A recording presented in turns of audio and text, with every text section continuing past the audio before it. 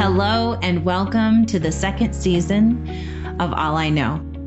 My name is Jen Winkleman and I'm your host for this time where we gather together as if we're around a little campfire and we're there to listen as everyday people tell us some of their stories. Here at this show, we believe that behind every single face, there are stories. And in every story, there are lessons for life that are waiting to be learned by the rest of us. So today, our guest and I will have a largely unscripted conversation, aside from the anchor questions that we use to get into our interviews. And then as our guest story unfolds, if you and I choose to do so, we can catch the truth and knowledge and wisdom that's being shared with us like little fireflies in a jar, and then use that as light for our own paths in life. Thanks again for being with us. This is All I Know. Should I go? Go. Yeah, go. Yeah, go. Welcome, everybody. Today, our guest is actually my mom. Hi, Mom. Hello. She's pumped. I did a specific ask for this episode because I think it was spring of 2015. She and I took a little pilgrimage, and I asked her if she would come on the show to talk about that story, and she's feeling a little bit not too sure if she wants to do that. So my mom's name is Mary. Hi, everyone. We're going to do the anchor questions, Mom, even though we know where we're going. Okay. So what do you think people need to know about you to get something out of today's conversation? I think the most important thing right now is that I am retired. And while that is not an extraordinary event, generally speaking, it is for me because I love it so much.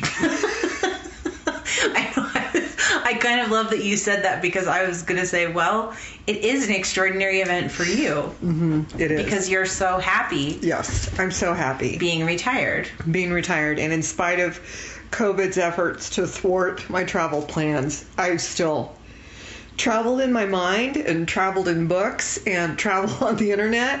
And I intend to travel on a plane as soon as I absolutely can. Anyway, I'm really enjoying having my work life behind me. And so that has put me in a very contented state. So on the spectrum between ordinary and extraordinary, where do you plot your life? Well, I plot my life as extraordinary. And that's been a journey, because if you'd asked me even a couple of years ago. I think you did say ordinary when we talked about the farm. Mm-hmm. But I'm coming to realize that everyone's life is extraordinary because we all have such interesting things to say. Everybody has a path they've been on, and whether that path has just been around their own block, not in a work life, not raising a family. Or in a work life, raising a family. But that's exactly my point. Yeah. Everybody's got a story. And this podcast has helped me come to that recognition because they're all so interesting. And so many of the people, if you met them on the street, you'd just think they lead an ordinary life. But once people start opening up, there's so much depth. It's amazing. There's so much untapped depth that we just miss. Mm-hmm. So I'm glad the podcast has nudged you in that direction because, as you well know, that's kind of part of the point. Part of the point, right. How do you define success? Contentment. Contentment and acceptance for me. Being content with where you are, what you have, what you've been given, what you're able to do. And acceptance is key to that contentment. Because I do think that's the key to life, is accepting. And I'm not suggesting by any means that you shouldn't strive or have goals or dreams or desires, but There are plenty of instances in life where you simply need to accept the cards that have been dealt to you. Do you think there's a difference between contentment and happiness? I do. Because so many people, I don't know if it's necessarily true on the show, but in general, I feel like a lot of people talk about happiness being success. Mm-hmm. So I'm curious, what is your take on the difference between contentment and happiness? I think you can find happiness in contentment, but for me, happiness is a level above. A level above contentment? Yes, it is. It is, because there's some joy, some exhilaration, some magic, some that comes with happiness for me. I mean, in moments when I am happy, those moments are above and beyond moments when I'm content. I can be content reading a book. I can be happy reading a book if there's something about the book that thrills me. But for me, there's a difference. There's just another level of intrigue or drama or energy to happiness. To happiness. Can you be content and sad? Yes, you can. And that's part of the acceptance piece of it.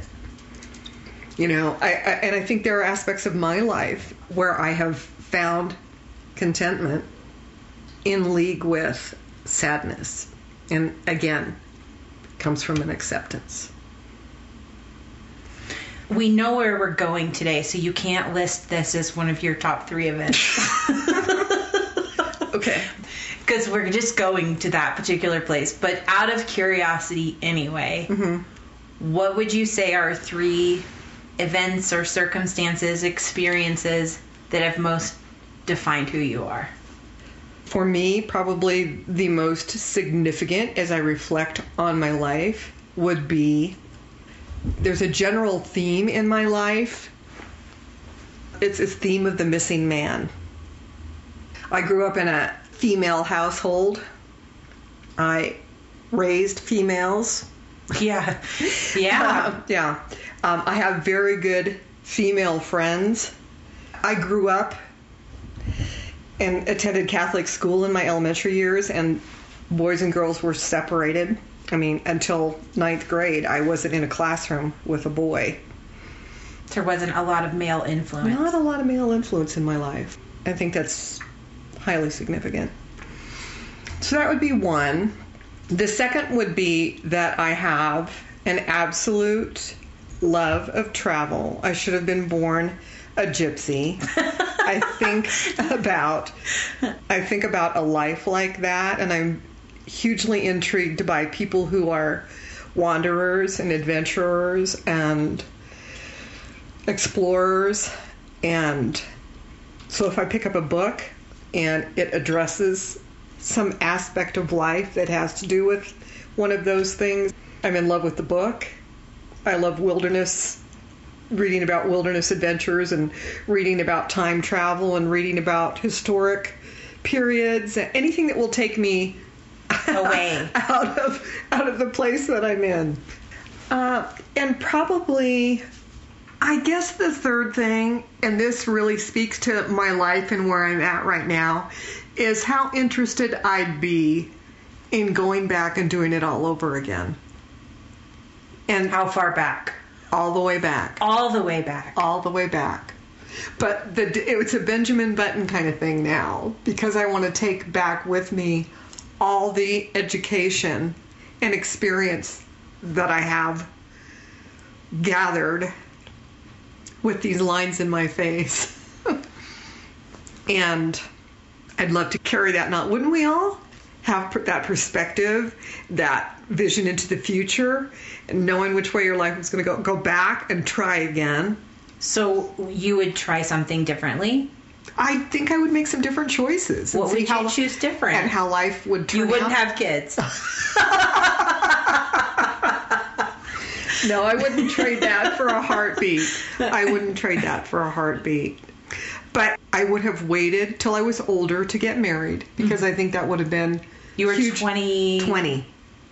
I was thinking you were like 22. I was 20. 20. 20's young. 20's very young. I would have liked to have had a more mature perspective on what was required to be a good wife and a good mother. And I would like to have made a different investment in those experiences and just to see what happens if you do that differently or with different intention or something. Right. I would have traveled young and tried to see a little bit of the world and have that kind of experience under my belt before I settled down.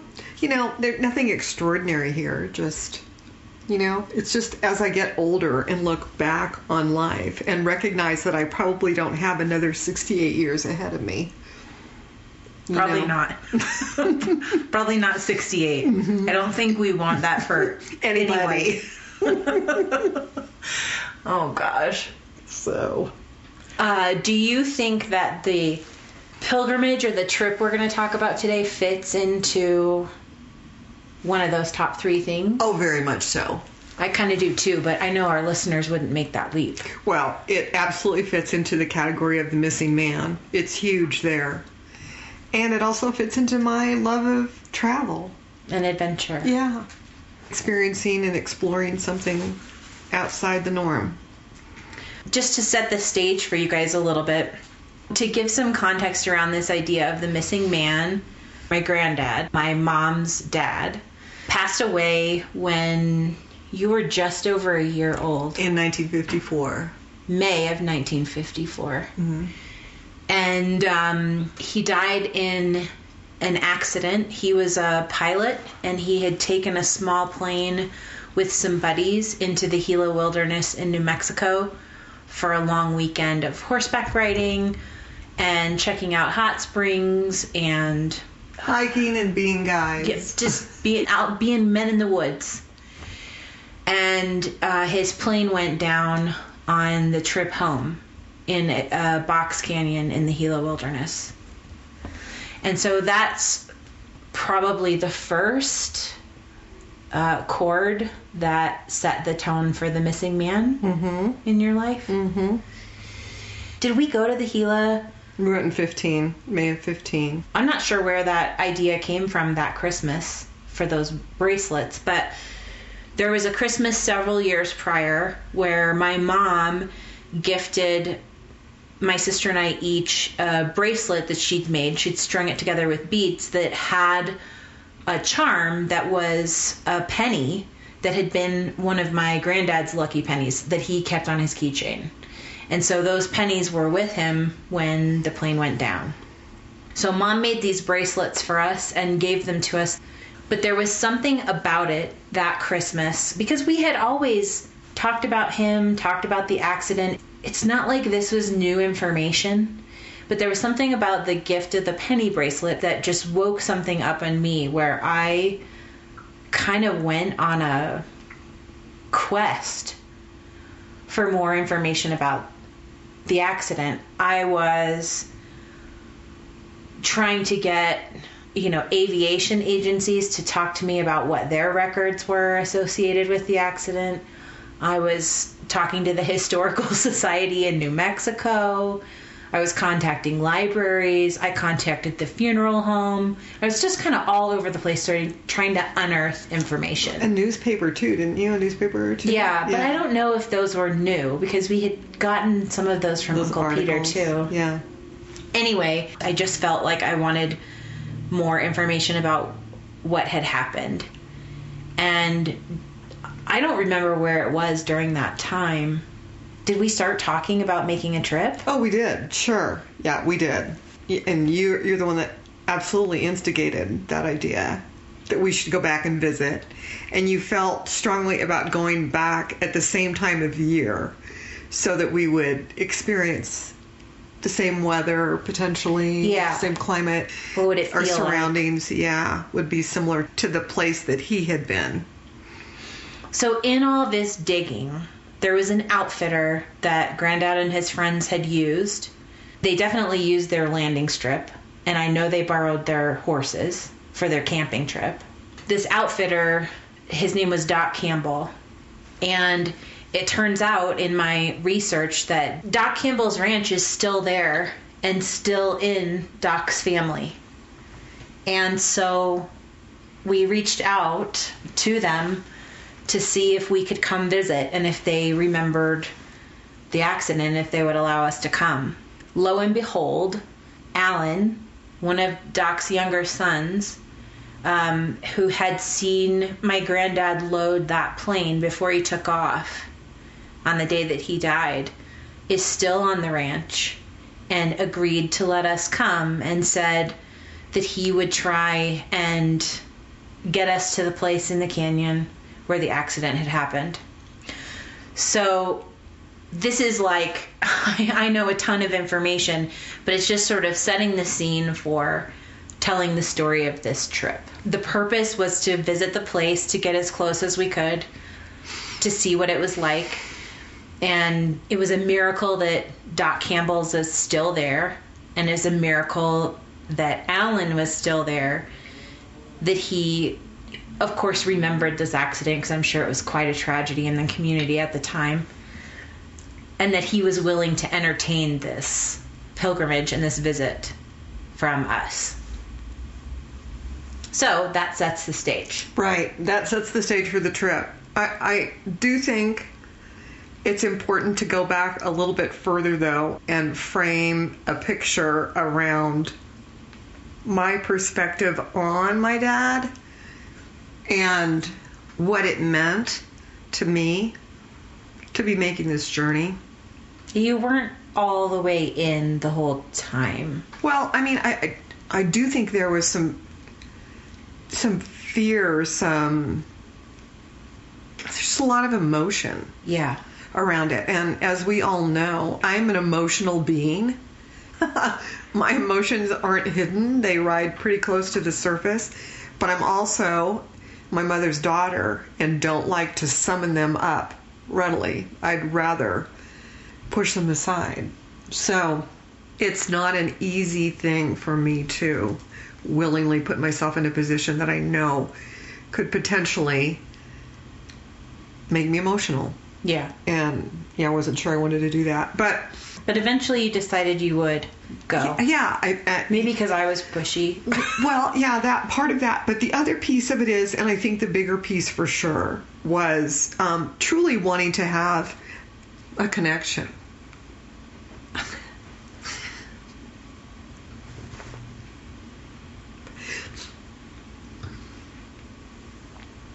My parents were both very adventurous and very young when they made their way out into the world and away from their homes. My father was a 17-year-old farm boy who didn't want to farm, and as soon as he graduated from high school, he fled to California and joined the Navy. My mother, as soon as she graduated from high school, left her family farm in Nebraska, and she had an aunt and uncle who lived in LA, and they'd come to visit. And when they were ready to head home, she decided she was going to pack a bag and ride back to LA with them, which she did. So both my parents are living on the West Coast, just kids, and both love to dance. And on weekends, dances would be held at the Hollywood Bowl and other places in the LA area, ballroom Palladium. dancing. Yeah, the Palladium. And so Mom and Dad were there and met at the Hollywood Bowl one Saturday night. And I think it was love at first sight. Anyway, they had a very brief but exciting courtship. My dad would leave base on Saturday afternoon and drive to LA. He was stationed at Point Mugu, which was outside the LA area. I wonder how long the drive was. But it was long enough that he wouldn't go back. He would spend the night, yeah. He would sleep in his car. Yeah, he'd sleep in his car outside her boarding house. And shower at the YMCA so that he could take her to church on Sunday. And then he'd have to go back to base. So they were doing this on weekends, and he was in an accident, an auto accident. And I think it was, they met in the springtime or early summer, and by the end of the year, after that auto accident, they decided they were done with traveling back and forth to see each other. He was doing all the traveling, and they were going to get married. Was he hurt in the accident? No, but it was just... It was just like, we're not doing this driving anymore. Right. He didn't want to be in a position where he had to risk that kind of stuff anymore. So anyway, they got married very young. They were together only a couple of years after being married. They had, early on, twin boys. Only one survived. So that was a heartbreaking loss for them. And then a year later, I was born. And when I was a year old, then my father died in that plane accident. So I wanted to put that history there so that there's an understanding of this brief but very, I think, passionate, romantic love affair. And this is what my mother experienced, and of course what she remembered and what she shared with me around him. So here's this prince from Hollywood. Yeah, he's so handsome. Yeah, and all the stories about him were lovely. Such a good man. And he wrote home to my grandmother, his mother, almost every day that he was in the Navy. And I have his hundreds of letters in a box. So that in and of itself is a huge gift and extremely rare. A man would take the time to do that, but this boy did that for his mother. One shows what a family man he was. Yeah, how dedicated. Absolutely. And my mom talked about how much children loved him and ran to him, and you know, he loved to dance and he had a motorcycle, and who's not going to love this guy, you know? I'm just trying to paint for you the picture that I had of this man that I never got to know. No conscious memories of him. Yeah, no tangible experience around that. So, anyway, this trip to the Gila was an opportunity to connect.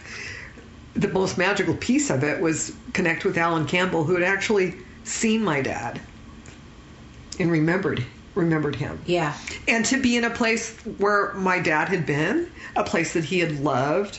They'd been there more than once.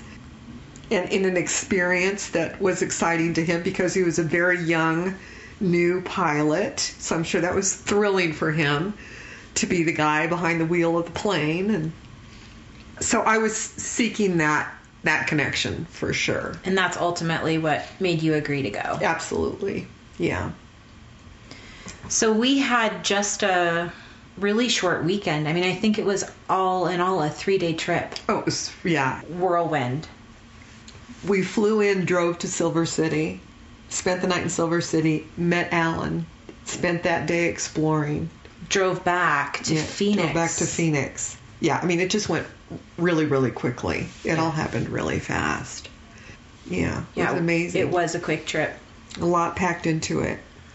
So we had a good time in Silver City, and it was kind of meaningful being there, to me anyway. I felt like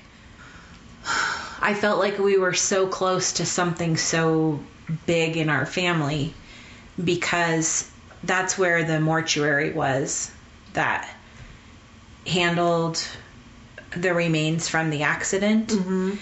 And so I just remember even being in town, you know, just looking around and thinking about the people who worked there and lived there during that time, and what did they know? You know, had they heard anything? Then, of course, the people who worked at that mortuary obviously would have been intimately involved and had more information. But it was just interesting to me to be walking the streets and be thinking about someone who lives in Silver City that has this connection to our family. And I just felt like we were really close. Mm-hmm.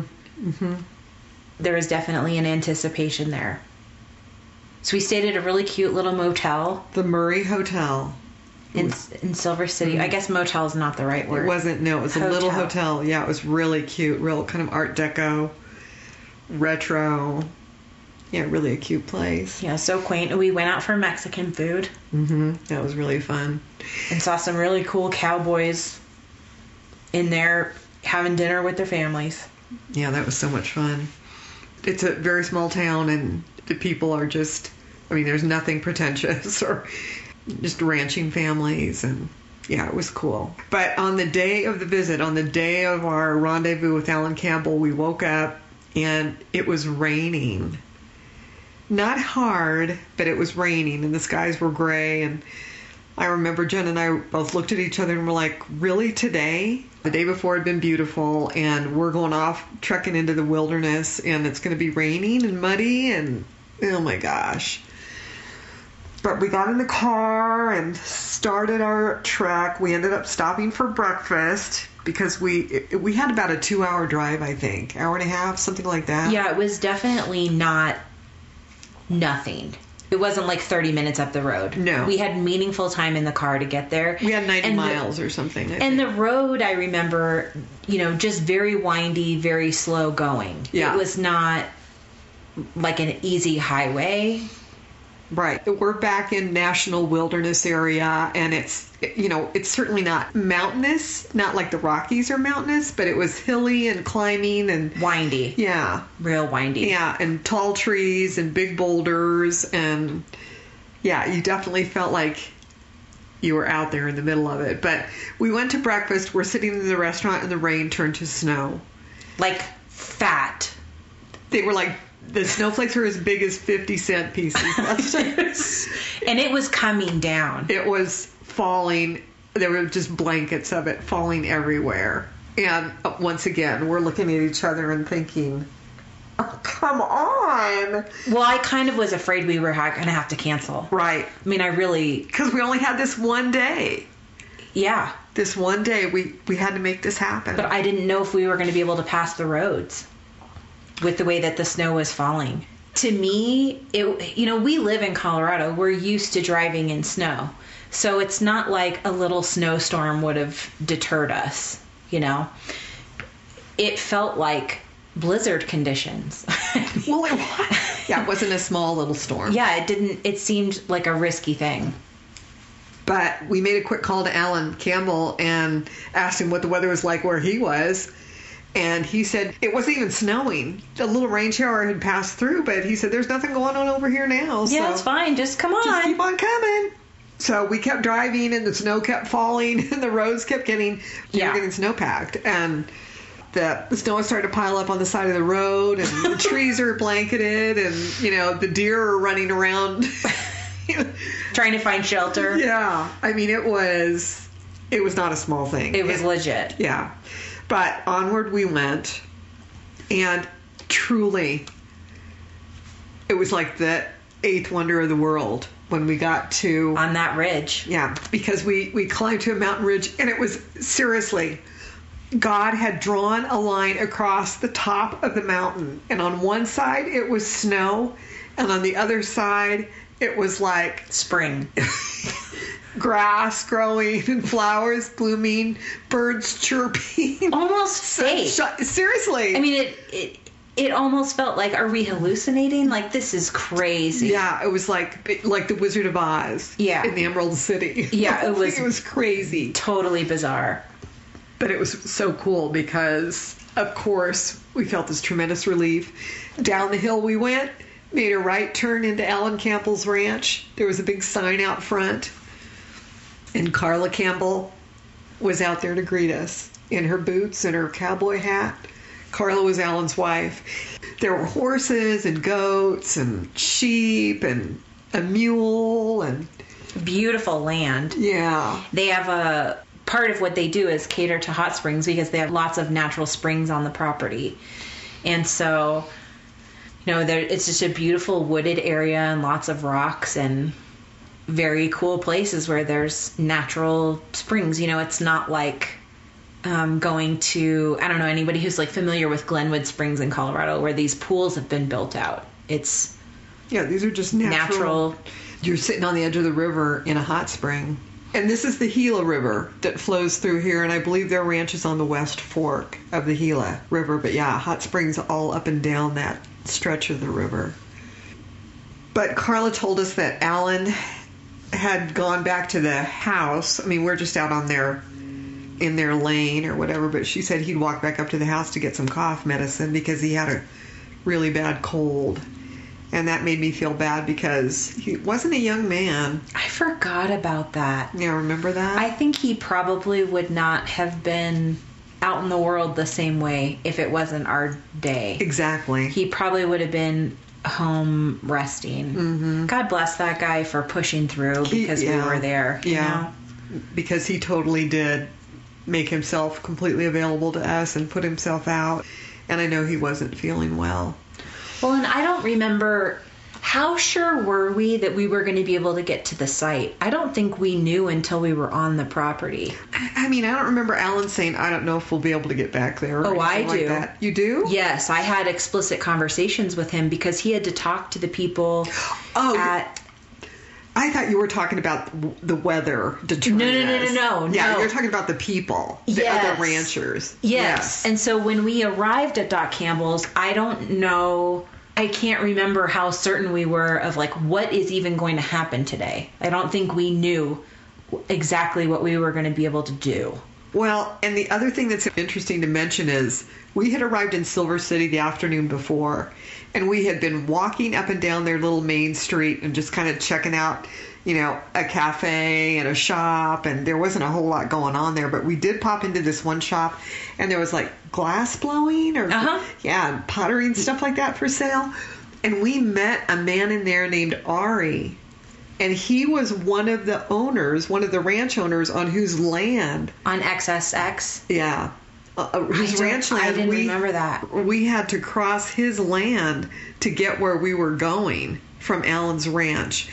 And as Alan Campbell explained to us, once we connected with him, he said that there was a lot of new blood there in that area. You know, younger potheads, and I mean, this was Alan's description of it. Yeah, the ranching families who had been up in that area and had been taking care of each other for such a long time were starting to move on. Had dwindled. Yeah. And the new blood was... Yeah, the nouveau riche were coming in and making life awkward for the people that had lived there for years and years. I wish I could remember Ari's last name. I can't remember either. I probably have it. Well, let's look. Oh gosh, there's a part of me that feels like we should read this as it is, because listen to this. What? Alan Dawson Campbell, son of Dawson Doc Campbell, son of Angus, Scottish cattle baron and lord of acres ranch land adjacent to the National Gila Wilderness. I mean, it's just like so cool. East Fork. Okay, so the ranch was on the East Fork of the Gila? When my father accelerated his small plane into thin hot air and turned into the canyon of the East Fork of the Gila River. Ari Werber. Werber, that's right. Currently owned by Ari Werber, a glass-blowing, red-eyed toker. We'd serendipitously met in Silver City the day prior. This land had been purchased in the 70s by Ari's father, Frank. Frank was also a colorful character who relocated to the Gila from California after a divorce in search of an escape from the rat race. It was intriguing to hear that Frank came from living as a boy in a concentration camp to a life in America as a manager for the Kingston Trio. All of this means that we needed not only Ari's blessing to trespass onto his property, but a combination to a second gate.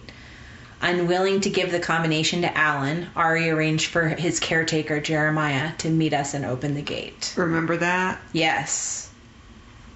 Ari Werber. Totally forgot that he owned XSX. The XSX Ranch. Anyway, I don't even know what I was talking about. That we'd met Ari in town, I think. And yeah, there were other ranches that we needed to cross, and we needed to get permission from those owners.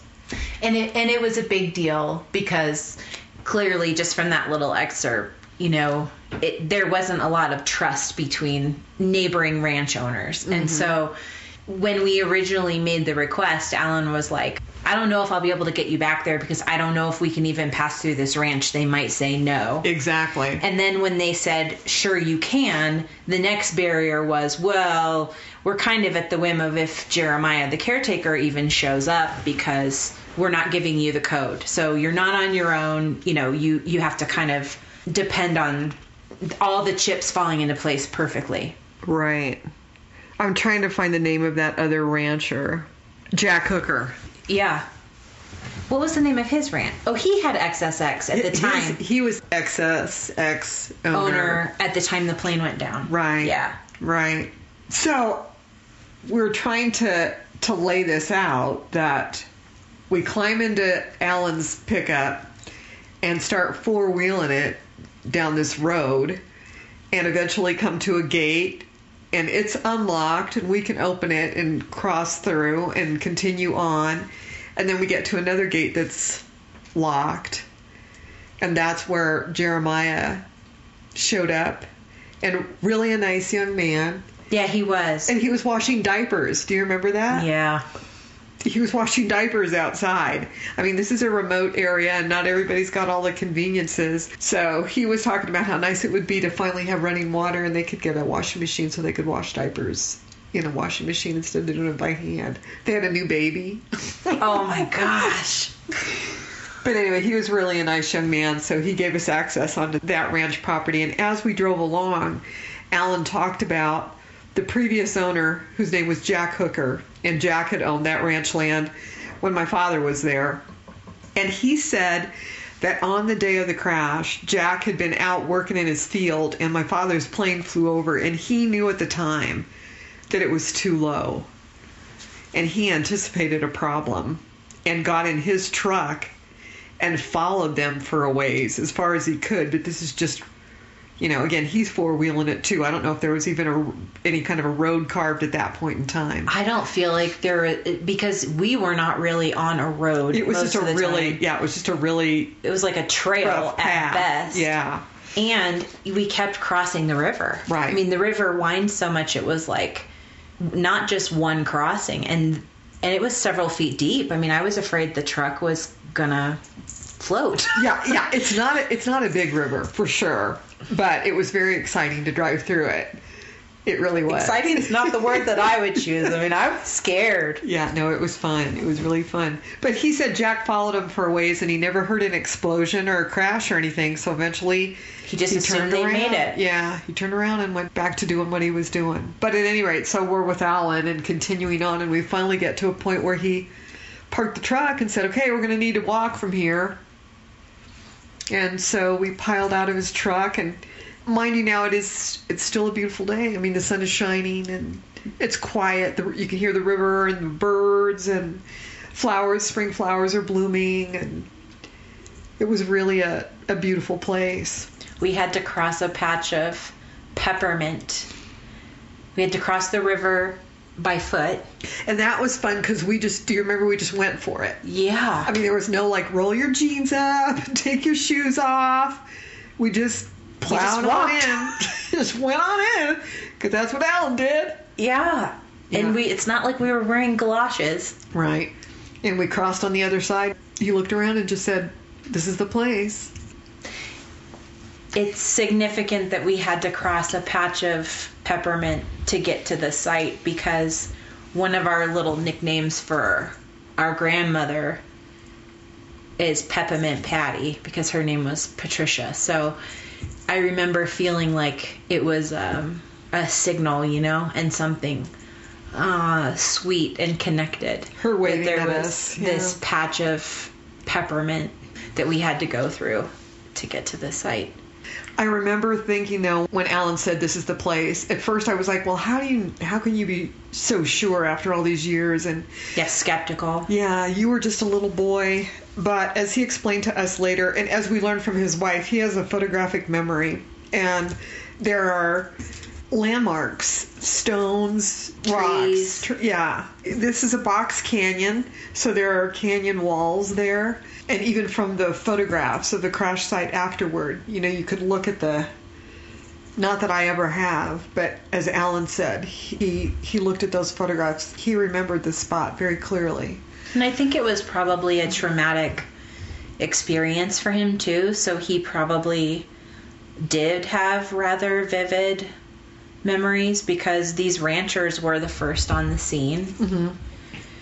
And yeah, there was a search party and they just organized just some of the local guys to go out there and to go look go find it when they didn't show up where they were supposed to be. So there were 3 guys on the trip, and only 2 of them had come back to the ranch for the last load of camping gear. And so when those 2 didn't make it to the 3rd... Yeah, they were supposed to be in Las Cruces. So my dad and his buddy had taken a bunch of their gear. I mean, they had a ton of gear. And that was one of the problems, that the plane was so laden with all of their stuff. But they couldn't even make it in one trip. Right. So my dad had flown out earlier in the day and carried a load of their gear to Las Cruces. And there was a 3rd guy who was in a truck and hauling gear as well. So he was supposed to meet up with them in Las Cruces after that 2nd flight when they hauled out the last of the gear. And when they didn't make it, and that's when they sent out that search party.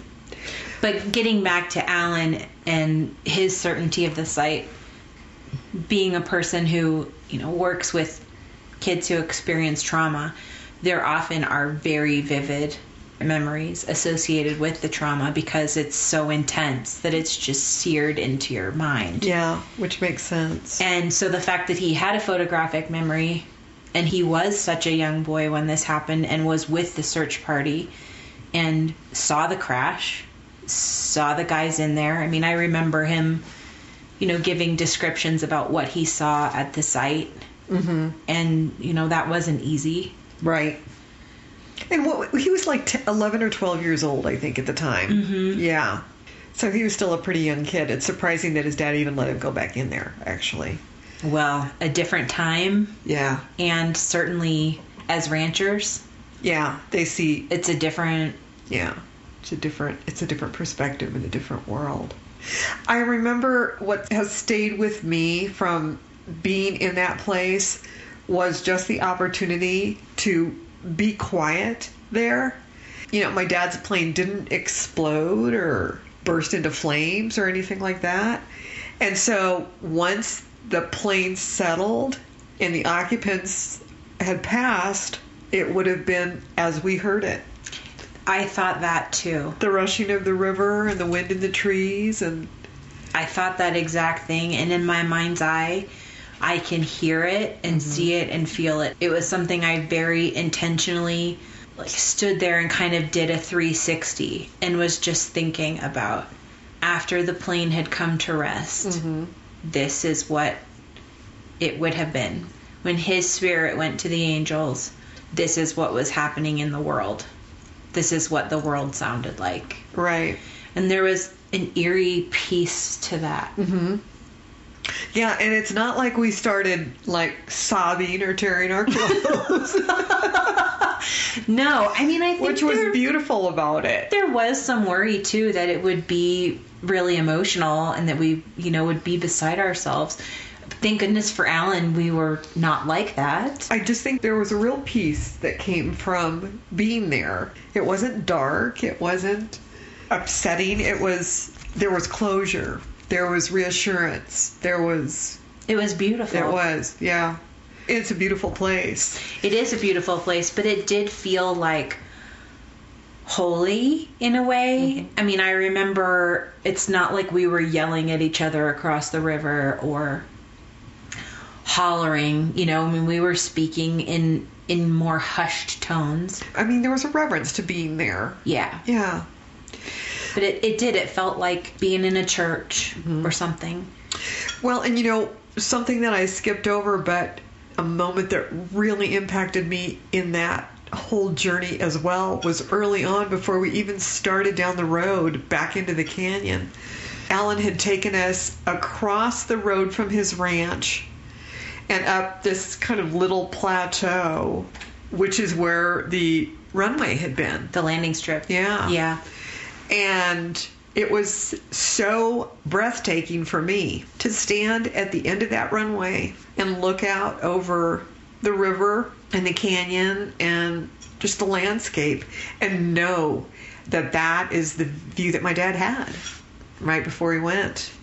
I mean, that's what he saw. That's where he was. That was his sky. I felt the same way about after the time with Alan back up in the canyon. We came back to the ranch and their church was meeting on the property. So cool. And they ended up offering us lunch, which was so sweet. And so we had egg salad sandwiches. Jello. And strawberry pretzel Jello. Strawberry Jello with pretzels and a little bit of Cool Whip. So good. It was amazing. It was so good. Such a great meal. But I remember Carla taking us down onto the property, like close to the springs, and giving us more information about the land and the terrain and all of that kind of stuff. It was about how they pipe the water from the hot springs across to the ranch. It was so cool. And I think Alan had gone to rest by that point, so we were just with Carla. But I remember having that experience when I put my feet in the hot springs. And just, I don't know, it was like, I know in my logical mind that it was not the same molecules of water. Right. But there was something, in my soul that just feels like it's all on a loop. And so the same water that I had my feet in is the same water He had his feet in. that he had his feet in. And it felt like such a, it's like there's not a word big enough for it, because a connection connection's not the right word. It's not big enough. But it felt like being with him in a way. Right. Yeah. There is something so precious and so rare about, under these kinds of circumstances, being able to put yourself in a place that you feel joins you with that other human being. Who you can't touch or feel or talk to or experience in the flesh. Right. I loved how we joined their little church service, which is a dozen people. I mean, it was a little group. It was a small group. They met on the fourth Sunday of every month in what had been Alan's mother's home. She passed away, but they used that building as their church building on the fourth Sunday of every month, when a traveling pastor would come in and do church for them. And that's the Sunday that we happened to be there and get to have. Their church service was over with, as Jen said, but we got to sit and have lunch with them after, which is what they commonly did. And yeah, they were just such warm people. It was like the height of hospitality to feel like it was okay for us to join their service, because they're such an intimate community. And they knew why we were there. Oh, and they knew why we were there. They wanted to talk about it. But welcoming us into that and then sharing their lunch. It was a very gentle way to bring something so charged to a close. Yeah. So when we said goodbye to them, we climbed back in our rental car and drove up to the little store that they have since opened on their property. And they had some gift items in there and some camping necessities and things like Snacks. that. What was fun about it was the proprietress was Isabel Campbell, and she was Alan's sister, older sister, and she would have been around during this time, but she was much less forthcoming, much cooler. Yeah, she was not as welcoming to us as Alan was. Not at all. She wasn't interested in having any kind of real interaction with us. And there was one other sister that had survived as well. Her name was Becky, but she was apparently out on a pack trip with a group of people, so we never did get to meet her. But those girls were both older than Alan, so it would have been fun to pick their brains, because perhaps they would have remembered something else. Man, I remember just making those calls to those women. Now I'm rewinding all the way back to, when we were in the search. Right. But I remember leaving voicemails for them on their answering machines and just being so... At least they called back. At least they did. They weren't so warm to us, but they called back and got us connected with Alan. Yeah. And that was really where the wealth of information was, because the girls weren't in the search party. Right. The only way they would have been able to tell us where the site was is if Alan had told them, or if their dad had told them. And they probably still would have been kind of vague around it or something. Right. Anyway, yeah, it was so valuable that he was there and available. So we piled back in the car and went to the Gila Cliff Dwellings, which was another significant part of our journey, because we have a lot of photographs that are very distinctive because the cliff dwellings are so distinctive. Like the photographs we have of Granddad at the cliff dwelling translate really easily for us because we can see that exact same thing, whereas the pictures of them in the woods, who knows where they are? Who knows where they are in Right. the woods? Right. Who knows where at what point in the river they're sitting in that hot spring? And so the cliff dwellings were sort of a special place to visit because we could just be so exact. They had rented some pack horses from the Campbells, though, for that weekend of camping and so forth. So they'd probably ridden their horses over to the cliff dwellings. I'm trying to remember, maybe, 5 miles away from the ranch or something. It wasn't far. It wasn't very far. And it's very similar to Mesa Verde, but on a much smaller scale. It's those types of cliff dwellings. So there was a long path to walk back in there. But once we got there, it was a fairly small community. But what was cool is we ran into a park ranger named Barbara. She was so lovely. She was really nice. And we told her why we were there. And I have one photograph in particular of my dad standing gazing out at the horizon in front of a particular cliff dwelling. And we told Barbara that we were looking for that particular spot. And she looked at it and said, "Oh, I know exactly where that is," and took us right over there.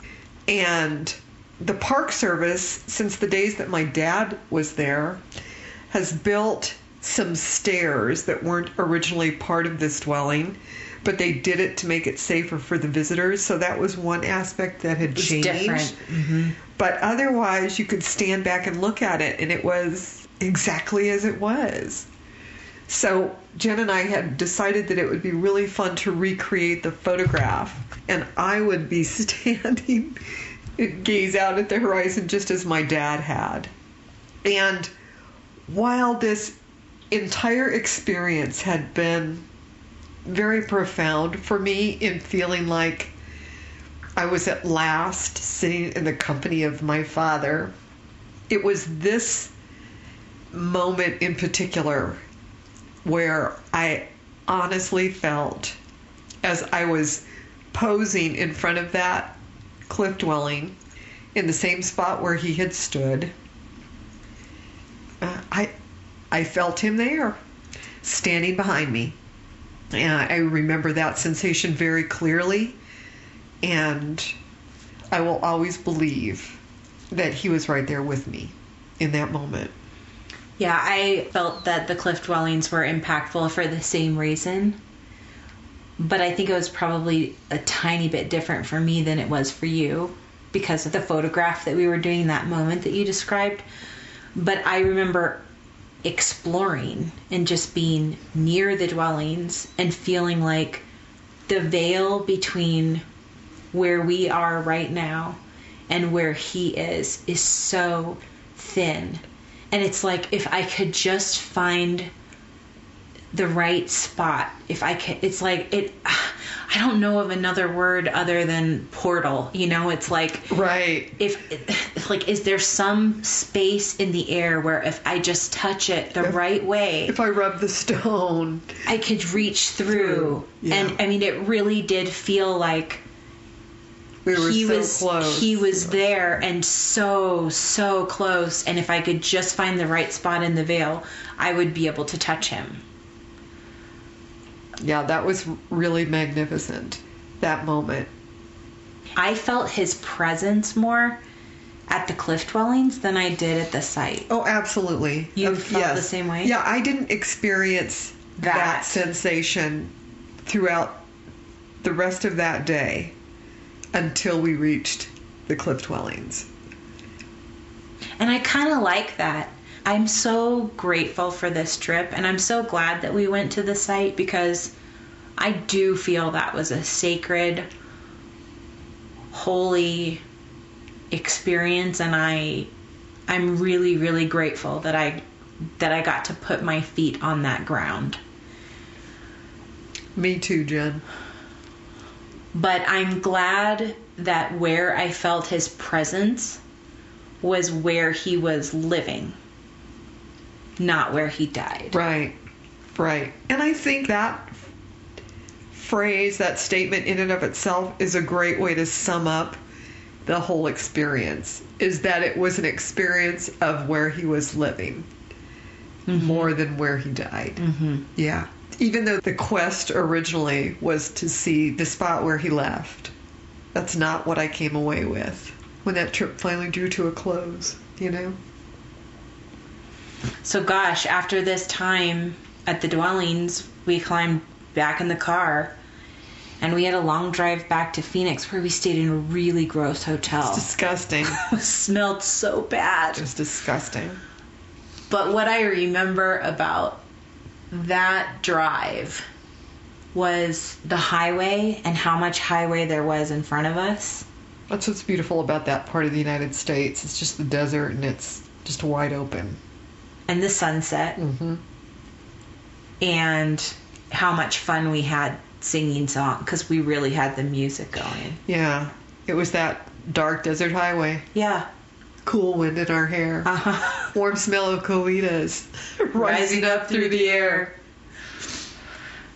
Yeah, and it's interesting because, I mean, we did listen to that song loud and on repeat a few times. And it's interesting how an experience like the one we had in the Gila can make those lyrics that you've known so well kind of come alive in a different way, you know? Up ahead in the distance, I saw a shimmering light. Right. My head grew heavy and my sight grew dim. I had to stop for the night. I don't know. There's just something really in there. So if you were going to punctuate this trip to the Gila, this pilgrimage that we took, and sort of sum it up for people with, you know, all I know after taking this trip is... Wow. All I know is they're not gone.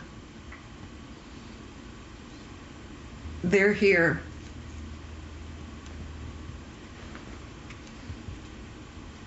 If you're just willing to sit down and have a chat.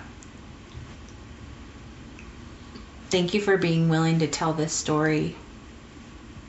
You're welcome. I think your all I know is that they're here.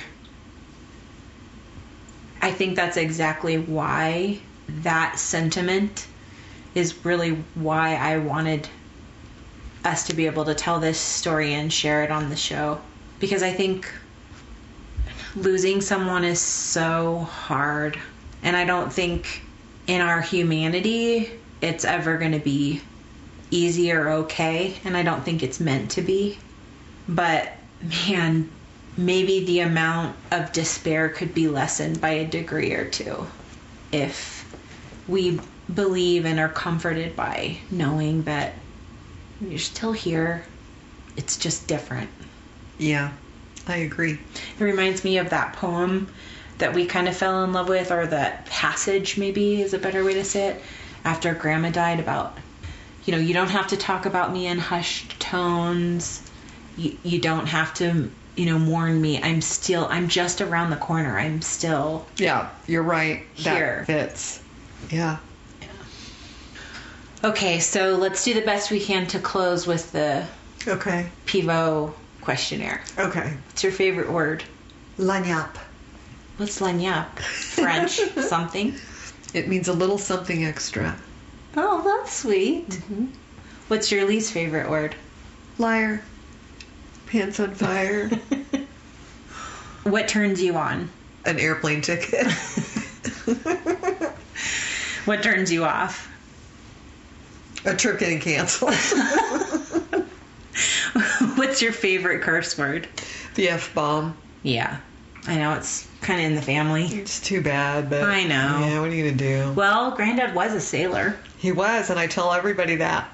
My father was a sailor, so don't look at me for my mouth. Of course, he probably never cursed a day in his life because he's so good. Never once. Ugh. No, he would have gotten his rosary out and thrown it at me. What sound or noise do you love? The sound of my grandchildren laughing. What sound or noise do you hate? My dog whining at me for another treat. Really? You hate it? No, I don't hate it. I mean, I can imagine it being unpleasant, but hate? No, I don't hate it. Okay, what sound do I hate? Ooh, the sound of an automobile accident. Ooh. I know. I don't know why I thought of that, but you told me to look for something that I hated, and that's what came to mind. Especially being retired, this should be interesting. What profession other than your own would you most like to attempt? I still would love to be a rock star, you know? Yeah. I'd like to... I'm sorry. I just was remembering us having this conversation when we talked about the farm, and you said rock star, and I think I was teasing you about being Britney Spears or something, and, right. you said no, more like Stevie Nicks. Yeah. But it still made me laugh. Yeah. Annie Lennox, you know, somebody like that. Somebody cool. Yeah, somebody cool. Not that you're not cool, Brittany. We think you're cool, too. Cool in a seasoned way. Cool. You had your time, you know? And I'm not part of your time. That's the only thing. What profession would you definitely not like to attempt? Politician. I don't get anything about it. I don't get it. If heaven exists, what would you like to hear God say when you pass through the pearly gates? Your dad's waiting for you right over there.